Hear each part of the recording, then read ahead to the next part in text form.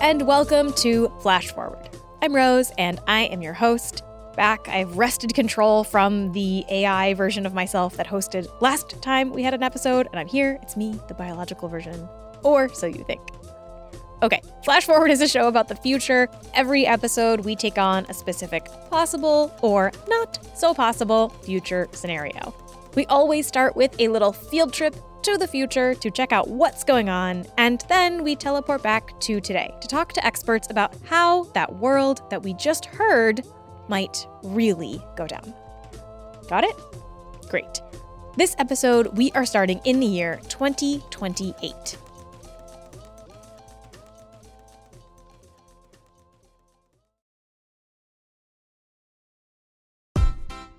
Hi, I'm a celebrity.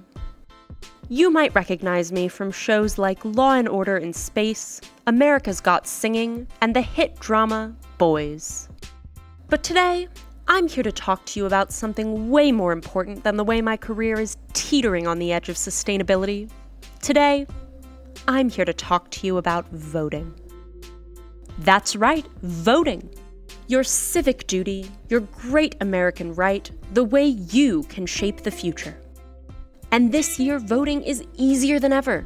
As long as you're over 16 and live in the United States, you can vote. It's that simple. Now you might be wondering, well, wait a minute, famous dude, I couldn't vote last time. I'm not a citizen, or I have a felony. Well, I'm here to tell you that this year, it doesn't matter. I too am not a citizen, and I too have a felony. And this year, I get to vote. Thanks to the 31st Amendment, voting is now open to anybody over 16 who lives here in the United States. That's it. It's that simple. Don't you want to have a say in picking our next leader? I know I do. So join me. Get to the polls and vote.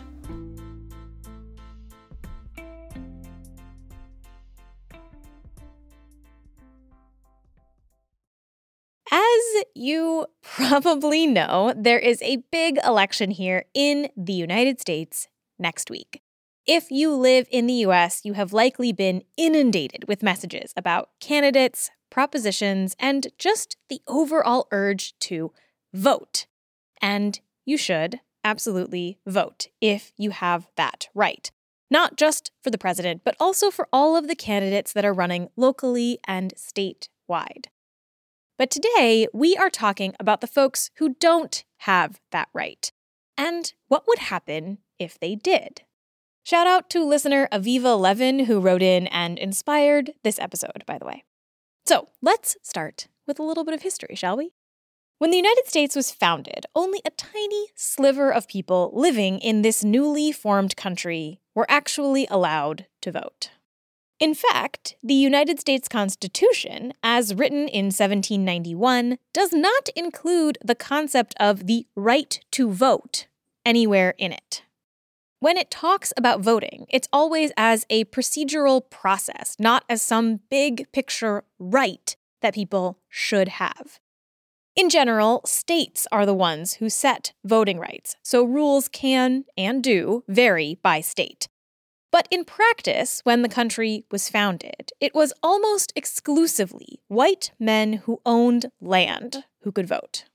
The people that actually voted for George Washington and Thomas Jefferson comprised maybe 20% of the 18-year and older folks. So, you know, it was a minority, ruled by the minority. This is Dr. Ron Haydock, a professor of political science at San Francisco State University and the author of a book called Democracy for All.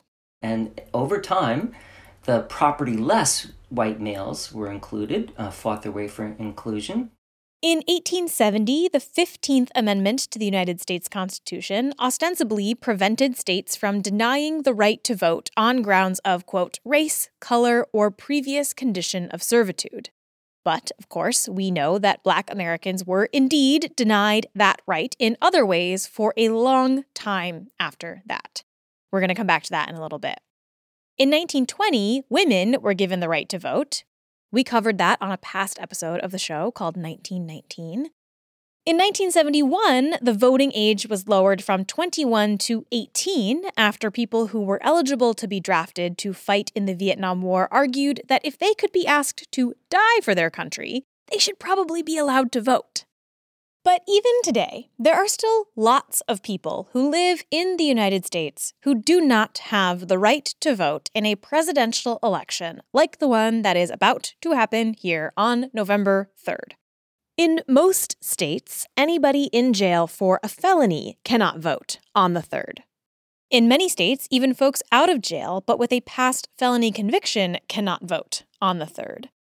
In almost all states, anybody who has been found, quote, mentally incompetent or of, quote, unsound mind cannot vote on the 3rd. And in some states, this can include anyone who has been placed under conservatorship. U.S. citizens living in territories like Puerto Rico and Guam can't vote for the president on Tuesday, nor can anybody under 18. And the approximately 22 million adults living in the United States today who are not citizens also cannot vote. The outcome of the election will impact all of these groups. In some cases, the outcome will probably impact them more than those who can vote. So what if they could cast ballots? What would that be like? That is what we are going to dive into today, a future where far more people living in the United States are given the ability to vote in local and national elections. Election laws can actually shape the scope, not just of the franchise, but thereby they can influence the outcome of elections. So let's start with perhaps the largest group of people who cannot vote in the upcoming election: non-citizens. There's like 23 million non-citizens in the United States. Okay, 23 million. That's like almost 10%, a little less. And they work in every, arena, every sector, from including and especially, of course, frontline workers we all depend on. And they make countless economic, social, and cultural contributions to their communities every day. But they're excluded from selecting representatives who make policies that affect them on a daily basis. Non-citizens pay billions of dollars in taxes every year. They send their kids to schools, they work and shop and do all of the things that citizens do. And in fact, and this is something that I had no idea about until I started researching this episode, non-citizens were allowed to vote in the U.S. for a really long time. I like to say that immigrant voting is older than our national pastime, baseball, which is happening right now, the World Series and the playoffs.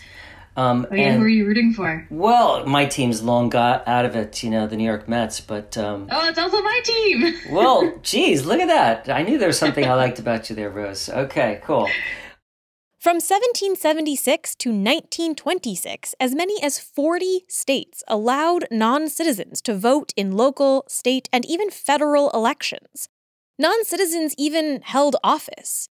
Ron writes in his book, quote, "The notion that non-citizens should have the vote is older, was practiced longer, and is more consistent with democratic ideals than the idea that they should not."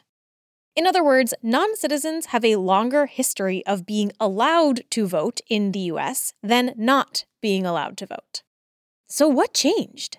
Immigrant voting spread and was rolled back at different periods of time in American history, partly because of the different consequences that immigrants played in elections or in the American culture and polity more broadly. Basically, non-citizens started actually influencing policy. When larger numbers of immigrants came, like the Irish and German, who were not supporters of slavery, where they were opposed, but and the South had their first plank in the Confederate Constitution outlawed immigrant voting and said, you couldn't vote unless you were born in the United States. That policy was rolled back when the Confederates lost the Civil War. But eventually, even Union states started to worry that immigrants might wind up changing the outcome of elections. We're talking about, 14 to 15% of the population is foreign-born at this point. They actually became significant as voters. They had impacts. They could determine that's the whole point of elections, right? They can determine the winners and losers and shape some of the issues and public policy that is enacted and the direction of government. And these immigrants did vote. In fact, in the late 1800s, voter turnout was really high compared to today.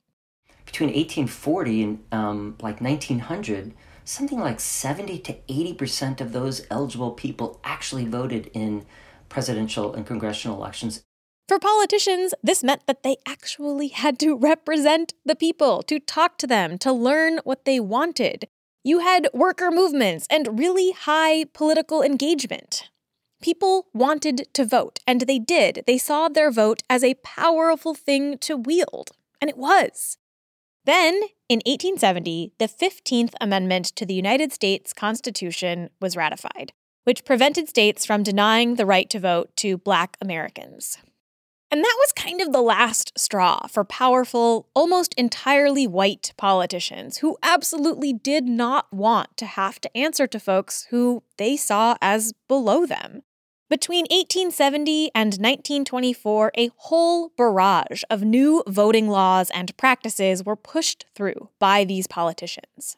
Things like poll taxes, literacy tests, grandfather clauses, restrictive residency requirements, voter registration procedures, and the repeal of immigrant voting reduced voter participation down to 49% of the eligible electorate in 1924. So it basically almost cut voter participation in half. So these techniques really quite worked. And that huge drop in voter turnout, it hasn't gotten much better today. In 2016, just 60% of eligible voters showed up to vote in the federal election. And in local elections, that number is even lower, down to around 20%. The 15th Amendment made it such that they couldn't legally bar Black Americans from voting, but they could pass laws about immigrants. So they did. By 1926, all states had put an end to immigrant voting rights. Fun fact, Arkansas was the last state to ban non-citizen voting. This history, I think, is very significant because it really did limit more democratic, inclusive, and progressive possibilities in the United States for decades. In 1965, the Voting Rights Act banned a lot of the discriminatory practices that kept many Black Americans from voting. At least in theory, voter suppression is still very much alive and well in the United States. And more recently, in 2013, the Supreme Court made it much harder to enforce that law. But the Voting Rights Act did not undo all those state bans on non-citizen voting. And Ron argues that we should undo them. We should go back to letting non-citizens vote the way we used to. It certainly runs counter to the popular slogan of the American Revolution, no taxation without representation, and, fundamental preconditions for a functional democracy, let alone a robust civic engagement and democratic practice. Excluding non-citizens from voting has real impacts, not just on the nation, but on those non-citizens themselves. I wouldn't say that they have no voice in policy. There are ways to influence the world that do not involve voting, but they don't have a direct say in who gets elected. And those elections matter. And in some communities, non-citizens aren't just a few folks here and there. They're big groups who are not represented, even though the choices of those politicians impact them and their families directly. That's a lot of folks, like 1 almost in 10 nationally, and in several states and localities where they're concentrated, that proportion can rise to like 1 in 5. In New York City, where I was, it was 1 in 2 in Jackson Heights, where I used to live. And so, this rivals the political exclusion of women before 1920, or African Americans before 1965, or 18-year-olds before 1971, when they were included. We look back and go, that was wrong to exclude them. So imagine if the, 23 million non-citizens could vote this month. Well, geez, immigrants could help determine the outcome of certainly federal, state, and local elections in the areas where they're concentrated. And, some of these elections are determined by small margins. Some big issues at stake here in this election. If we look at COVID, the economic crisis, climate crisis, where do we want to go here? And to the extent that immigrants have a stake in this race, like the rest of us, they could help maybe even, forge collective common cause in ways that could really solve some of these problems. Around the world, there are about 45 countries that allow non-citizens to vote in some capacity, like Australia, Chile, New Zealand, Ireland, and Portugal. And today, even in the United States, there are some places that allow non-citizens to vote in certain elections. Including 11 municipalities in Maryland, here in San Francisco, and in Chicago, in school elections. Take Takoma Park, Maryland, for example. In the 1990s, local leaders realized that some parts of Takoma Park had a ton of non-citizens, including many folks who fled from wars in Central America. And so they were drawing the districts and going, it's not quite fair that these people don't have a say. A local law professor named Jamie Raskin, who went on to become a Congress member, took a look at the Maryland Constitution and realized that it actually allowed for localities to determine voting rights. So they did a referendum. They sort of had this debate among the residents in the town. They did a referendum, and the referendum won, and then they passed this charter change, and immigrants could vote in Takoma Park since the early 90s. We are going to come back to Takoma Park, Maryland in a second, but it is worth stating that chaos did not ensue. Non-citizens did not elect the next Osama bin Laden, which is literally something that opponents suggested could and even would happen. And these voters turned out at the same rate as their neighbors who were citizens to vote. Now, whenever you bring up this idea, there will always be counterpoints, and so let's talk about them. The main argument you hear against allowing non-citizens to vote goes like this. Hey, look, there's already a way for people that are not citizens to get the vote, and that's to become a citizen. So, we already have a means by which people can vote. That's to become a citizen. So, they should just do that. And that is technically true. But if you know anyone who has ever tried to go through that process, you probably know that it's a little bit easier said than done. And it's only getting harder. In July of this year, the Trump administration announced an 81% increase in the cost to apply for naturalization. In 1985, it cost just $35 to apply for citizenship. But if Trump's proposal goes through, just filing the form will cost you $1,160.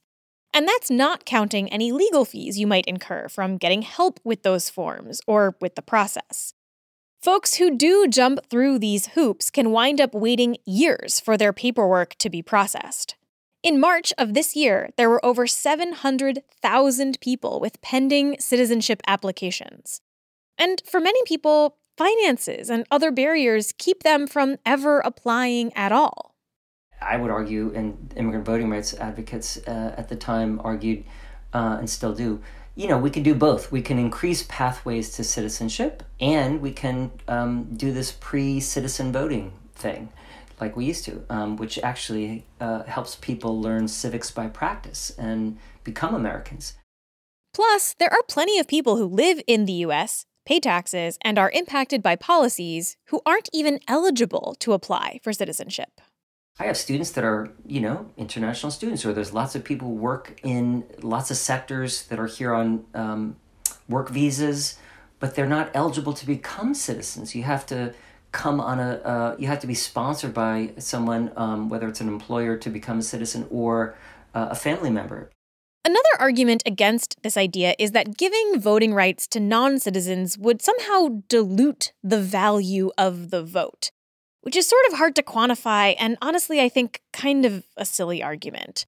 Others argue that non-citizens don't know enough to vote in the United States. But Ron points out that if you are a citizen, you can move across the country to a new city and immediately be eligible to vote in the elections there. So how is that any different? Other people say that non-citizens won't put the United States first, that they will have divided loyalties. Which, is also a little, tricky because, it's sort of flawed to assume native-born residents are more loyal. There's really no evidence in the literature or any of the case studies looking at places where this is already allowed that this divided loyalty thing winds up being a problem either. As you probably know, immigration policy in the United States has become a really hot-button partisan issue. And because those folks can't vote, it's really easy for politicians to turn them into boogeymen without having to worry about it.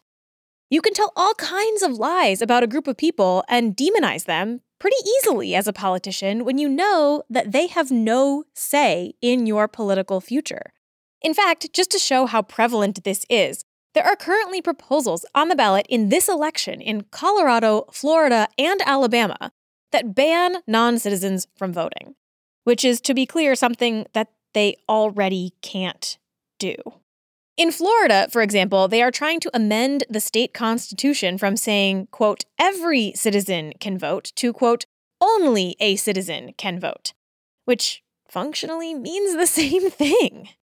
A group run by a former Republican legislator raised money to put these measures on the ballot, essentially as a publicity stunt to scare voters into thinking that non-citizen voting even happens and that it's this big thing to worry about. And immigrants are not a random portion of the population. They're sort of marginalized targets these days. Like previously excluded groups without political rights, they can be marginalized or worse, largely because policymakers can ignore them.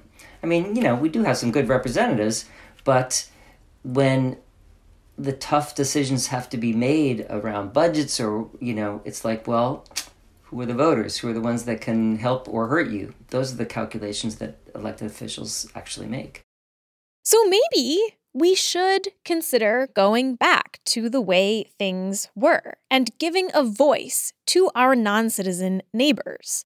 If we did, they might have opinions about immigration policy, the wall, citizenship tests, the ways that unemployment and worker protections do and don't extend to non-citizens. It worked for Takoma Park, Maryland, and Takoma Park is interesting for another reason, too. Non-citizens are not the only ones that they have given the vote to. They also allow 16-year-olds to vote in these elections. And they've created mechanisms to allow citizens to participate more directly and effectively, and candidates to, sort of have a means by which they can communicate and be more responsive to their constituents in a host of ways that they've changed some of their election laws. And so, it's not a perfect utopia, but it's a kind of interesting, functional, vibrant democratic polity. And there are these places around the country, and I think we can learn a lot from them. And when we come back, we are going to hear about the push to let 16-year-olds vote in the U.S. more broadly, and how that has gone elsewhere. But first, a quick word from our sponsors. This episode of Flash Forward is sponsored in part by PNAS Science Sessions. Science Sessions are short, in-depth conversations with the world's top scientific researchers. In less time than it takes to drink a cup of coffee, you can, for example, find out how the Vietnam War draft lotteries served as a natural experiment for studying military conscription and public sector employment. We're actually about to talk about the draft on this very episode of Flash Forward, so stay tuned for that. But on Science Sessions, you can hear from Dr. Dalton Conley, a sociologist at Princeton University, about what the draft can teach researchers about future employment and military service. Here's a fun fact that I learned listening to this episode of Science Sessions. Did you know that in the first draft on December 1st, 1969, the capsules with the actual birth dates in them indicating who would be drafted weren't stirred enough. So if you were born later in the year, you were actually more likely to get drafted. Anyway, what the researchers found, and what they talk about on the episode, is that people drafted in the Vietnam War were almost double as likely to be working as civilian employees of the federal government 30 to 40 years later. Why? Well, you will have to listen to find out.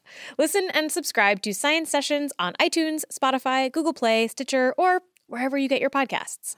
As the demand for telemedicine grows, so does the need for connectivity. 5G meets that need. Qualcomm remains focused on giving doctors and patients superior, security-rich 5G connectivity. Learn more at qualcomm.com/InventionAge. I have today ordered to Vietnam the Air Mobile Division and certain other forces which will raise our fighting strength from 75,000 to 125,000 men almost immediately. Additional forces will be needed later, and they will be sent as requested. During the Vietnam War, almost 2 million people were drafted to serve. Many of them were under 21, which meant at the time that they could be drafted but could not vote. In fact, about 30% of American forces in Vietnam were under 21. Over 25,000, or almost half of those who died in action in Vietnam, were under 21. In 1965, the singer Barry McGuire released a song called Eve of Destruction, which starts like this. The Eastern world, it is exploding, violence flaring, bullets loading. You're old enough to kill, but not for voting. You don't believe in war, but what's that gun you're toting? You're old enough to kill, but not for voting. That struck a lot of people as unfair, and the draft reignited a push to decrease the voting age down to 18. This was not the first time that people had pushed for this, and it wasn't even the first time that the draft age was a piece of this argument. 18-year-olds were drafted and died during World War II, and they couldn't vote then either. And activists at the time made the same point. In fact, in 1942, a senator named Jennings Randolph had proposed a constitutional amendment to give 18-year-olds the right to vote. But it didn't happen. It wasn't until the far less popular Vietnam War that the issue was actually taken up. And on March 10th, 1971, the 26th Amendment, ensuring the, quote, right of citizens of the United States who are 18 years of age or older to vote shall not be denied or abridged by the United States or by any state on account of age. And that passed the Senate 94-0. So now, in the U.S., anyone 18 or older can vote. But is that enough? For decades, there have been calls to decrease the voting age again to 16 or even 14. Representative Jackie Speier introduced legislation to lower the voting age to 14 in California in 1995. And last year, Ayanna Pressley introduced an amendment to legislation to lower the federal voting age to 16. By lowering the voting age from 18 to 16 years of age, my amendment will allow young people to have a say in our federal elections, to help shape and inform the policies that will set the course for the future. From gun violence to climate change, our young people are organizing, mobilizing, and calling us to action. They're at the forefront of social and legislative movements and have earned inclusion in our democracy. Shout out to Ayanna Pressley, AP. So if you hear this, Ayanna, I love you. Back when Ayanna Pressley had brought that up, it passed in the House, but, the Senate, when you have corrupt people in a system that has already been made to oppress and do all sorts of things, you get pushback. This is Ashawn Dabney Small. He's 18 years old, and he's running for city council in Boston. And he is telling as many people as possible about it. Before we officially started our interview, he ordered a coffee, and he chatted up the barista about his campaign. I'm running for Boston City Council against Frank Baker. Really? Yeah. I am the youngest candidate in history in Massachusetts, running for Boston City Council in District 3, which is Dorchester. Ashawn has been involved in politics for years, already working for local organizations, volunteering with the Mayor's Youth Council, organizing for Elizabeth Warren. and now running for a spot on the city council against an incumbent named Frank Baker, who was elected to the position in 2011. Baker lives in what's called Savin Hill, which is the wealthy part of the district. There are a lot more people than just Savin Hill. And I don't know if you've ever been to Boston, but Savin Hill is just one little strip in the middle of Dorchester. Ashawn is running on a platform of reform, racial justice, and defunding the police.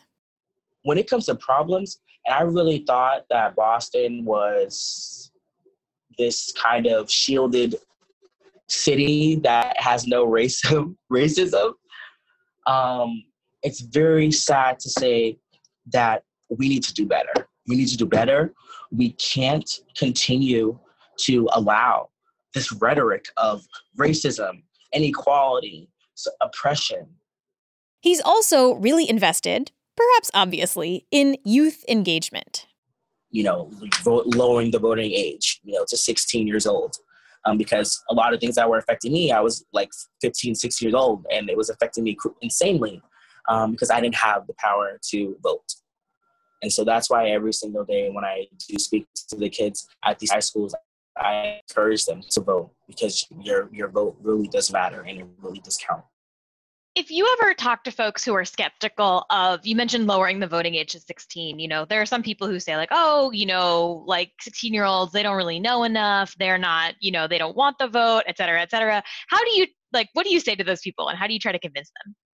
Have you ever asked someone if they wanted to vote at the age of 16?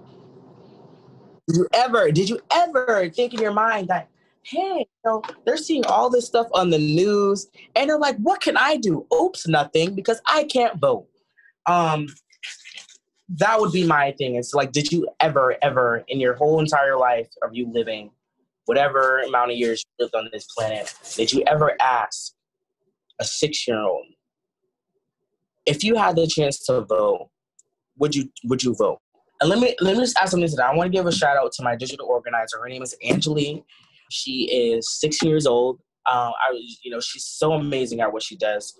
And I was talking to her about issues that she's very passionate on. And she started talking to me about the climate change. And when I tell you we had a good 45-minute conversation about climate change and why there is a need for that so our world doesn't end and so we don't continue to progress in polluting our air, I think that's a fine example of why we need to lower the voting age.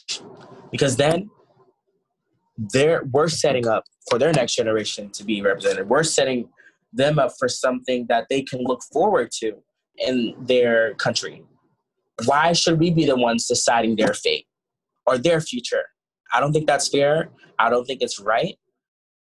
And in fact, there is actually data about what might happen if we let 16-year-olds vote.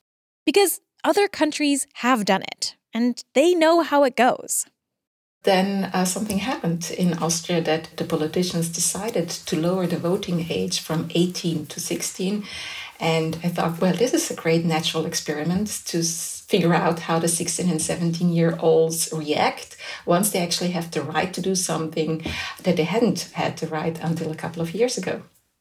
This is Dr. Sylvia Kritzinger, a professor at the University of Vienna. In 2007, Austria decided to let 16-year-olds vote. Interestingly, this was not actually something that young people in the country were asking for. They weren't pushing for it. They weren't marching in the streets asking to be able to vote. It was actually part of a compromise between two parts of a coalition.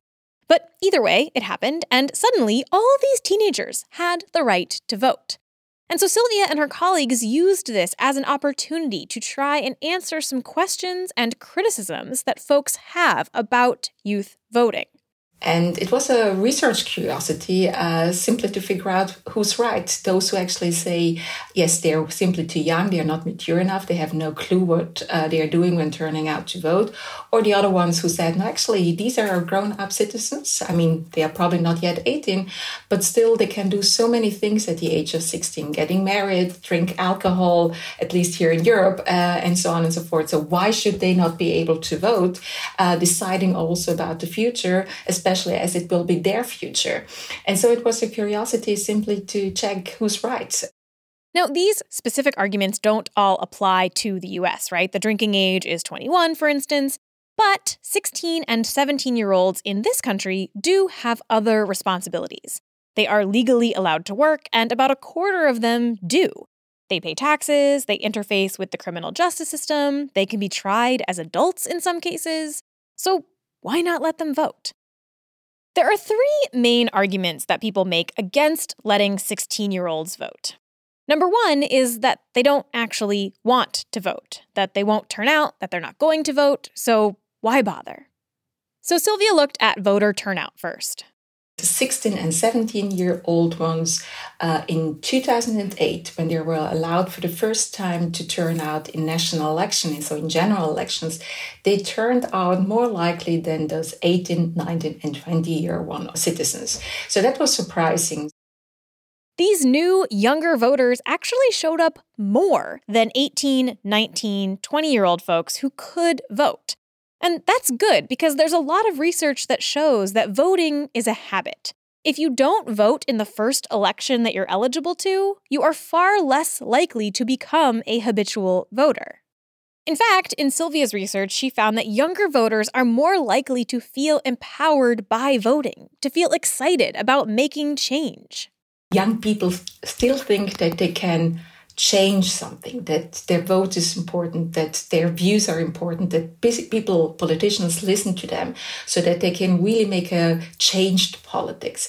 And they are much more positively oriented towards politics and politicians, also in their involvement, whereas older voters get really cynical, skeptical, but probably cynical is really the right word in the sense that they simply believe that everything is already decided, whether they participate or not, it doesn't change anything. Whereas young voters still have this enthusiasm in the sense of saying, we can change something, we can do something.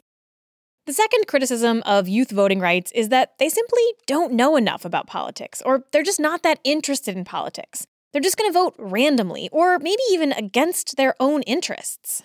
Of course, they are not as knowledgeable as elder voters because they have not yet experienced that much and so on and so forth. But in general, the interest will make up for the knowledge, which is probably not there to the extent and for older voters. But when it comes to voting behavior as such, namely choosing the party, they know which party they want. They are, to a certain extent, good citizens, knowledgeable citizens, and they know what they want. And the third criticism is that these teens will just become proxy votes for their parents, that they'll just vote the same way their parents do. But the thing about that is that most people, regardless of age, actually vote the way their parents do. At this point, Sylvia says that she is pretty convinced by this data. We haven't found anything that speaks against lowering the voting age. And there is a whole academic debate, I'm saying academic, not political debate, whether we should actually go one step further, namely lowering the voting age to 14 and get those young people interested in politics even at an earlier stage. Of course, giving folks the right to vote should not just happen in a vacuum. It should also come along with educational resources to help them understand their role, how to vote, who the parties are, all that stuff. So what would happen if we did enfranchise all these younger voters in the US? Actually, probably not that much. Because if you think about the amount of 16 and 17-year-old ones within the entire electorate of the US, then you realize it's a small portion. Of course, the small portion can make a difference in certain swing states, for example, in the presidential elections. So overall, it might not change that much. On the state level, it might change because these might be those small portions of voters who can change the outcome of an election. But I think in the long term, it has a very positive effect in the sense that people are getting acquainted to the registration process, are getting acquainted of queuing, of taking the time to vote, of informing themselves about politics and so on. So you will have this long-term very positive effect, and a very important aspect also that they somehow have a saying in which direction the country should develop, because in the end, what happens in politics is something that will affect them for sure, because they are going to stay on this planet, in this country, for much longer than some older voters will do, and still have a lot of saying on how the country should develop. But we can say that younger voters often have different priorities than older ones. In general, right now, younger folks in the United States care more about climate change, for example, than older people do. The National Youth Rights Association, which Ashan is vice president of, has a list of policy proposals that include things like youth medical autonomy, ending curfew laws, a student bill of rights, and ending the youth minimum wage, which is just $4.25 an hour. The youth vote might not swing a presidential election, but politicians are going to have to actually start catering to and listening to this cohort of younger voters who they've been able to ignore for a long time. Just like they've ignored non-citizens, and just like they have ignored another group of people who have been excluded from voting, those with a felony on their record. And when we come back, we are going to talk about felony disenfranchisement, what it means, and what it might take to restore those voting rights. But first, another word from our sponsors. So not every podcaster feels this way, but I actually love recommending podcasts to people. I don't really watch TV or movies, so I'm useless when it comes to recommending things like that. But I do listen to a lot of podcasts, and I actually really enjoy trying to figure out which show someone might like and why. And I also like doing this because it can be really hard to find podcasts that you actually like and connect with. So many of the best of podcast lists just kind of name the same shows over and over again, the shows that you've probably already heard of. And no shade to those shows, they are good, but you've probably already tried them. But what about us, like smaller indie shows, shows created and hosted by more diverse voices, shows that are not based in the United States? There is so much more out there. And a great way to find new shows is by subscribing to The Listener. The Listener is a daily podcast recommendation newsletter sending 3 superb episodes to your inbox every weekday. It introduces you to outstanding and diverse audio beyond the usual bubble of big publishers, uncovering gems from creators around the world.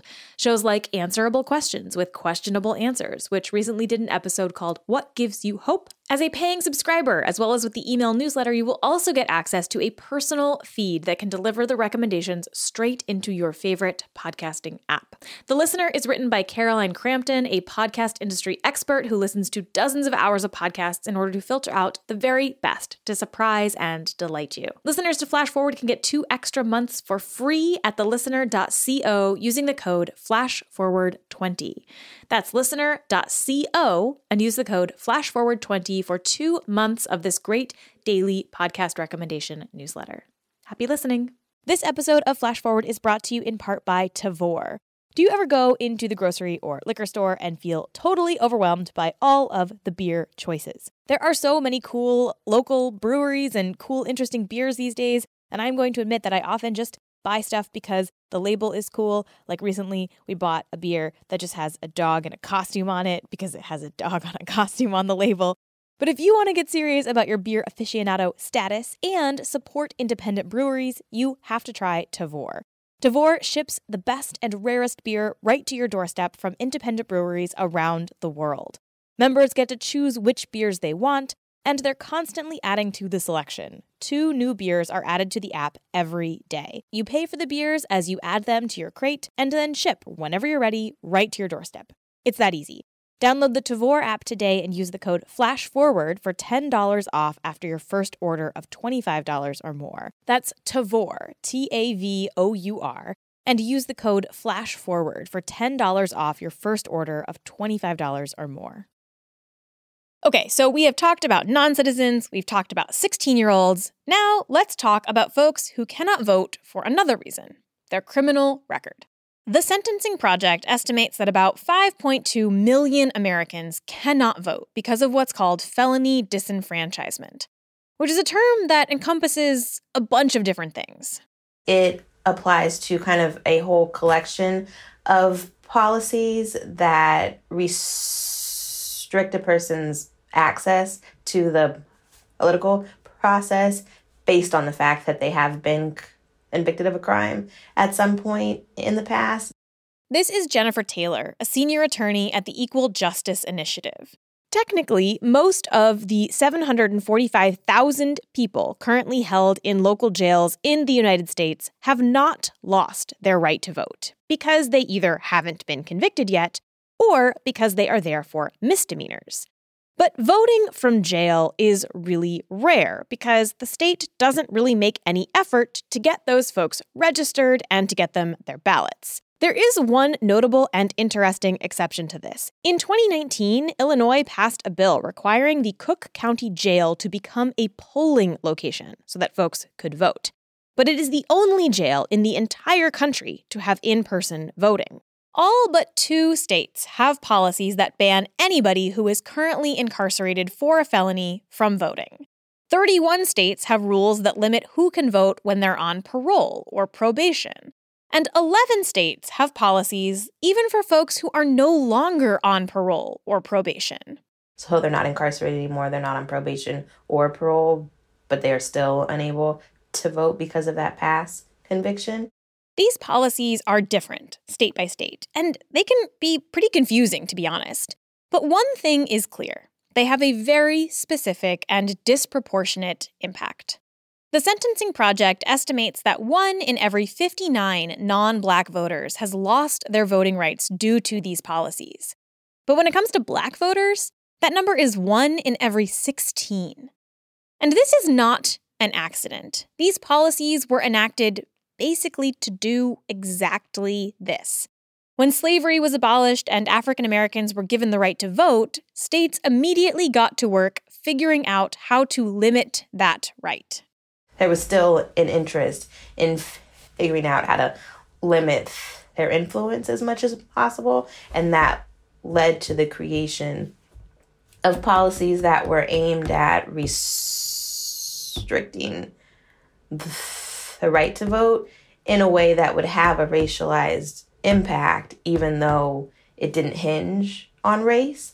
And there were a number of policies that came out of that, and a lot of us have heard of a lot of those policies, like literacy test and a poll tax and those kinds of things.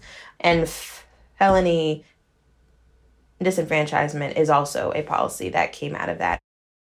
And this was, in some cases, very explicit. In 1901, for example, Alabama was drafting a new constitution.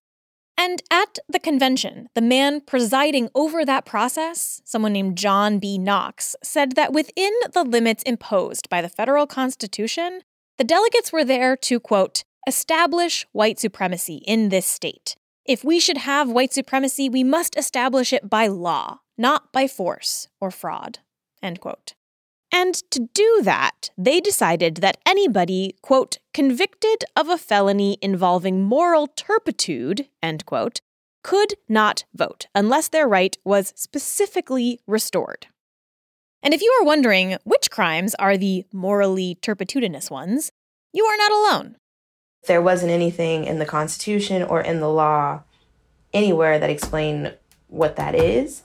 And so it created a situation in which in each county, the official who was in charge of evaluating if a person is eligible to vote or not, they were in the position of power to interpret the language in the Constitution, and they could pick and choose who it applies to and who it doesn't apply to. And that lasted from 1901 all the way up to 2017. When the state finally passed a law that actually listed the specific offenses that were considered to be of moral turpitude. And so in a lot of ways, that was a victory, and it was helpful because there is a list that is supposed to apply to everybody, and it makes it a lot easier for people to figure out if this law applies to them or not. But Jennifer says that even with this new list, the confusion still persists among folks who might be impacted by it. Because the state of Alabama refused to actually do any work to tell people about this list and about this change. And there was also a lawsuit that was in court at the time about these policies. And so at the point that the law was passed, the advocates who were involved in the lawsuit asked the court to order the state to mount an effort to inform people. And that was something that the state was opposed to. And it basically took the position that, if people are actually interested in casting a vote and being part of the political process, then they should be able to put in the effort to find out this information. And it isn't something that it's the responsibility of the state to make it easy for them. And Alabama is not the only state where activists have been inching 2 steps forward and 1 step back on this issue. In Florida, in 2018, voters actually passed an amendment that would restore voting rights to former felons after they completed their sentence and parole, as long as they were not convicted of murder or a sexual offense. And this was seen as a huge win for folks working to get people their vote back. When the amendment passed, an estimated 1.4 million ex-felons became eligible to vote in Florida. But in the 2 years since, politicians in Florida have done everything they possibly could to make sure that as few Floridians were able to actually take advantage of this as possible. And I think for a lot of advocates, including me, there was something very uncomfortable about the idea of the people who are able to vote in a state being able to cast a vote to decide if other people are going to be able to vote or not. And it feels like something that should come from a court, and a court should say, of course, they should be able to vote. It's unconstitutional that they aren't, and it should apply to everybody, and that's it, instead of it being something that hinges on a popular opinion of something. But at the same time, the fact that it was something that passed was certainly exciting and was a victory. And then in the aftermath of the passage of it, and we see the efforts to kind of limit the impact of that reform. And I think that also illustrates some of the limitations of that kind of reform that is coming out of a referendum instead of a court. The reason that all of these movements are happening on the state level instead of through the courts is that there actually has been a Supreme Court case about voting for former felons. In 1974, the Supreme Court heard the case of Richardson v. Ramirez, and they decided that the 14th Amendment does include language that could be interpreted to allow for felony disenfranchisement. And there are historians that argue that that has been interpreted much more expansively than it was intended to be, but the language is in there, and the courts have held that because of that, you cannot argue that these policies are automatically unconstitutional. I would certainly be in favor of an effort to kind of amend the 14th Amendment, but I'm also not expecting that to happen anytime soon, so we'll see. So instead, folks are working state by state in this hard, uphill battle trying to convince local politicians and voters that denying folks the right to vote based on past convictions isn't right. What is the purpose of this kind of policy?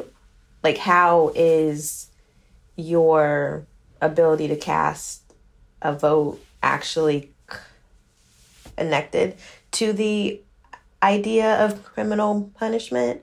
And why should they be connected? I know for me, some of the specific anecdotes I have come across that have made an impact are, for instance, situations in which a person loses the right to vote even before they have it, because they may have been arrested and charged and convicted of a robbery when they were 13 or 14 or 15, and they were charged as an adult, so they were convicted of a felony.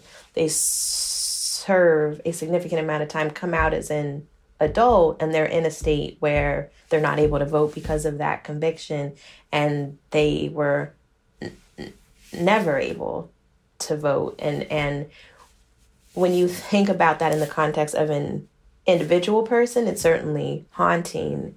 When you think about it in the context of kind of a whole community of people, you start to think about, like, what are we concerned about? What are we afraid is going to happen if these people are able to actually tell us who they want to speak for them and what they think are the right policies? This also gets to these big questions of what people think the point of incarceration even is. If it's punishment and then you've done your time, why should you still be punished afterwards? If it's rehabilitation, then in theory, by the time you're out, you should be able to rejoin society fully and vote, right? And Jennifer also points out that not only do these policies disproportionately impact the Black community, they also remove the right to vote from folks who actually know a lot more than most people about how, say, the court system works. 100% of the people who are impacted by these policies are people who have been convicted of a crime and people who have had extremely intimate exposure to the operation of our court system and our prison system. And when you think about the huge numbers of people who are currently incarcerated or who have been incarcerated in the United States since the 80s, to think about the huge impact that mass incarceration is having on our country, and the fact that most of those policies are coming out of the political process, but that most of the people who have the most exposure to how that system operates are not able to participate in that conversation is also a huge problem in and of itself. And again, the politicians who run for office do not have to think about these people. They don't have to actually try and earn their votes, which means that they don't have to address their concerns about a system that these people know really well. The largest impact it has is on prohibiting political participation among huge proportions of people who have been incarcerated and who have been convicted of an offense. And I think we're not at a point politically, we're not even close to a point politically in which there are clear elected officials or candidates for elected office, or like a party that is kind of consistently advocating positions that are representing the interest of people in that position. Much like with the question of non-citizen voting and even 16-year-old voting, those who are currently elected don't have a lot of incentive to work with or listen to or try and court these people because they don't vote, because they can't vote. And politicians don't have a lot of incentive to try and get these folks to vote either, because they might not actually like what's happening. They might demand changes. But isn't the whole point of having a thriving democracy that we have a system that actually attempts to represent everybody living in it? Oh, and we haven't even really talked very much about all of the active efforts to suppress the votes for folks who already have it. Changing voter ID laws, 10-hour lines in underserved communities, purging the voting rolls, changing the voter registration rules at the 11th hour, moving voting locations, usually in Black communities, from a neutral community space to, say, the sheriff's office. The list goes on and on. These conversations get at a long-running internal conflict in American history. It does go back, if you ask me, to the origin story and the origins of the American Republic, which, it's kind of a mixed bag, to put it politely. That's Dr. Ron Haydock again. If you read the Declaration of Independence as a very broad, inclusive, egalitarian project where many working people thought they saw themselves in that future as a more including even slaves at the time or indentured servants. America has long espoused this idea of freedom and equality, while at the same time not actually practicing those ideas and often, in fact, undermining the freedom and equality of all kinds of groups. I always like to say that history is a great teacher, that we can learn from our interesting, rich past. It's not to say that that's what's going to happen, but certainly it sheds light on why we are where we are today. And it certainly does indicate options for where we might want to go and options for action that might shape that future. Your title, Flash Forward. Well, where do we want to flash to? That's kind of a nice thing to think about. I love that. Voting rights can sometimes seem almost natural in a way. Like, I had no idea, for example, that non-citizens could vote for so long in the US. But these are rules that we make and that we can remake. They're rules that are meant to exclude people from using one of the tools of shaping the future. If the United States extended the right to vote to all three groups that we talked about today, non-citizens, 16-year-olds, and folks with criminal records, we would add about 40 million new voters in this country. For context, in the 2016 presidential election, 66 million people voted for Hillary Clinton and 63 million people voted for Donald Trump. So what would happen if those 40 million people could vote? Everybody I talked to for this episode basically said, I don't know. But what they did say is that despite what some alarmists might argue, giving these people the right to vote would not lead to complete chaos. We can pretty confidently say that formerly incarcerated folks are not going to band together and repeal all laws, which would be basically impossible. And that non-citizens are not going to wind up leading the US to, give away half the country to Guatemala or something. And teens are not going to make TikTok the president. None of that is going to happen. In fact, it's hard to say who these folks will vote for. I don't think that we can assume that they will vote one way or another necessarily. Candidates are going to have to earn their votes. And that's actually the really exciting part of all of this, right? That is how democracy is supposed to work. Candidates and leaders actually answering to the people that they're making decisions about day in and day out. And in doing so, maybe the process will also feel a little bit less demoralizing and rigged for the rest of us, too.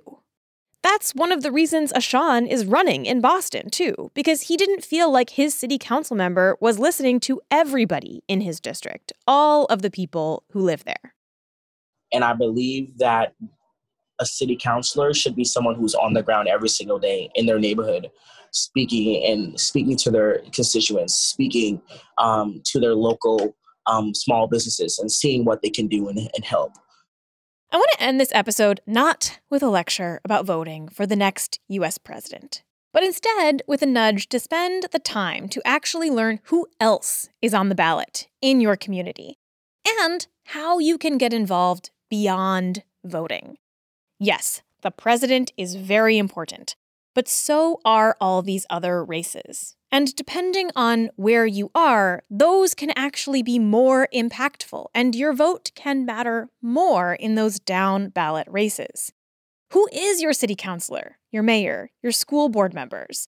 What do they stand for? We can learn a lot about political participation by looking at the people in this country who don't have the right to vote. Being disenfranchised has not stopped them from getting involved in other ways. Protesting, speaking out about their rights, and fighting to change local laws. And those strategies can be really effective. In some cases, they've made the difference between who can vote and who can't. Voting is important, but it's not the only way for your voice to be heard. And I hope that the energy that you're maybe feeling right now for politics carries beyond the ballot box and into board meetings and public protests and volunteering and all of these other ways that you can make better futures.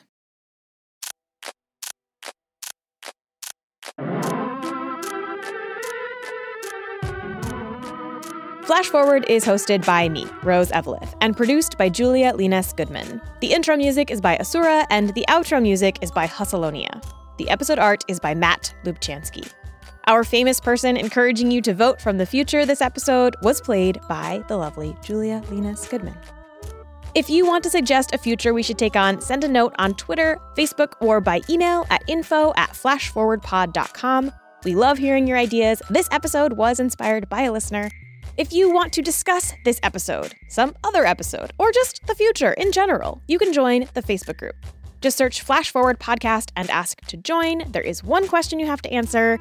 It's not hard, but you do have to answer it so that I make sure that you are in the right place. Some people think they're joining a Facebook group for the Flash Forward science fiction television show that was on Sci-Fi. Great show, not the same show. And if you want to support Flash Forward, there are a few ways that you can do that too. Head to flashforwardpod.com/support for more about how to give. If financial giving is not happening for you right now, I totally get it. You can still help the show. You can do that by heading to Apple Podcasts and leaving a nice review, or just telling your friends about the show. Most podcasts grow by word of mouth, so the more mouth wording that you do about Flash Forward, the better. Thank you. That really does help. Okay, that's all for this future. Come back next time, and we'll travel to a new one.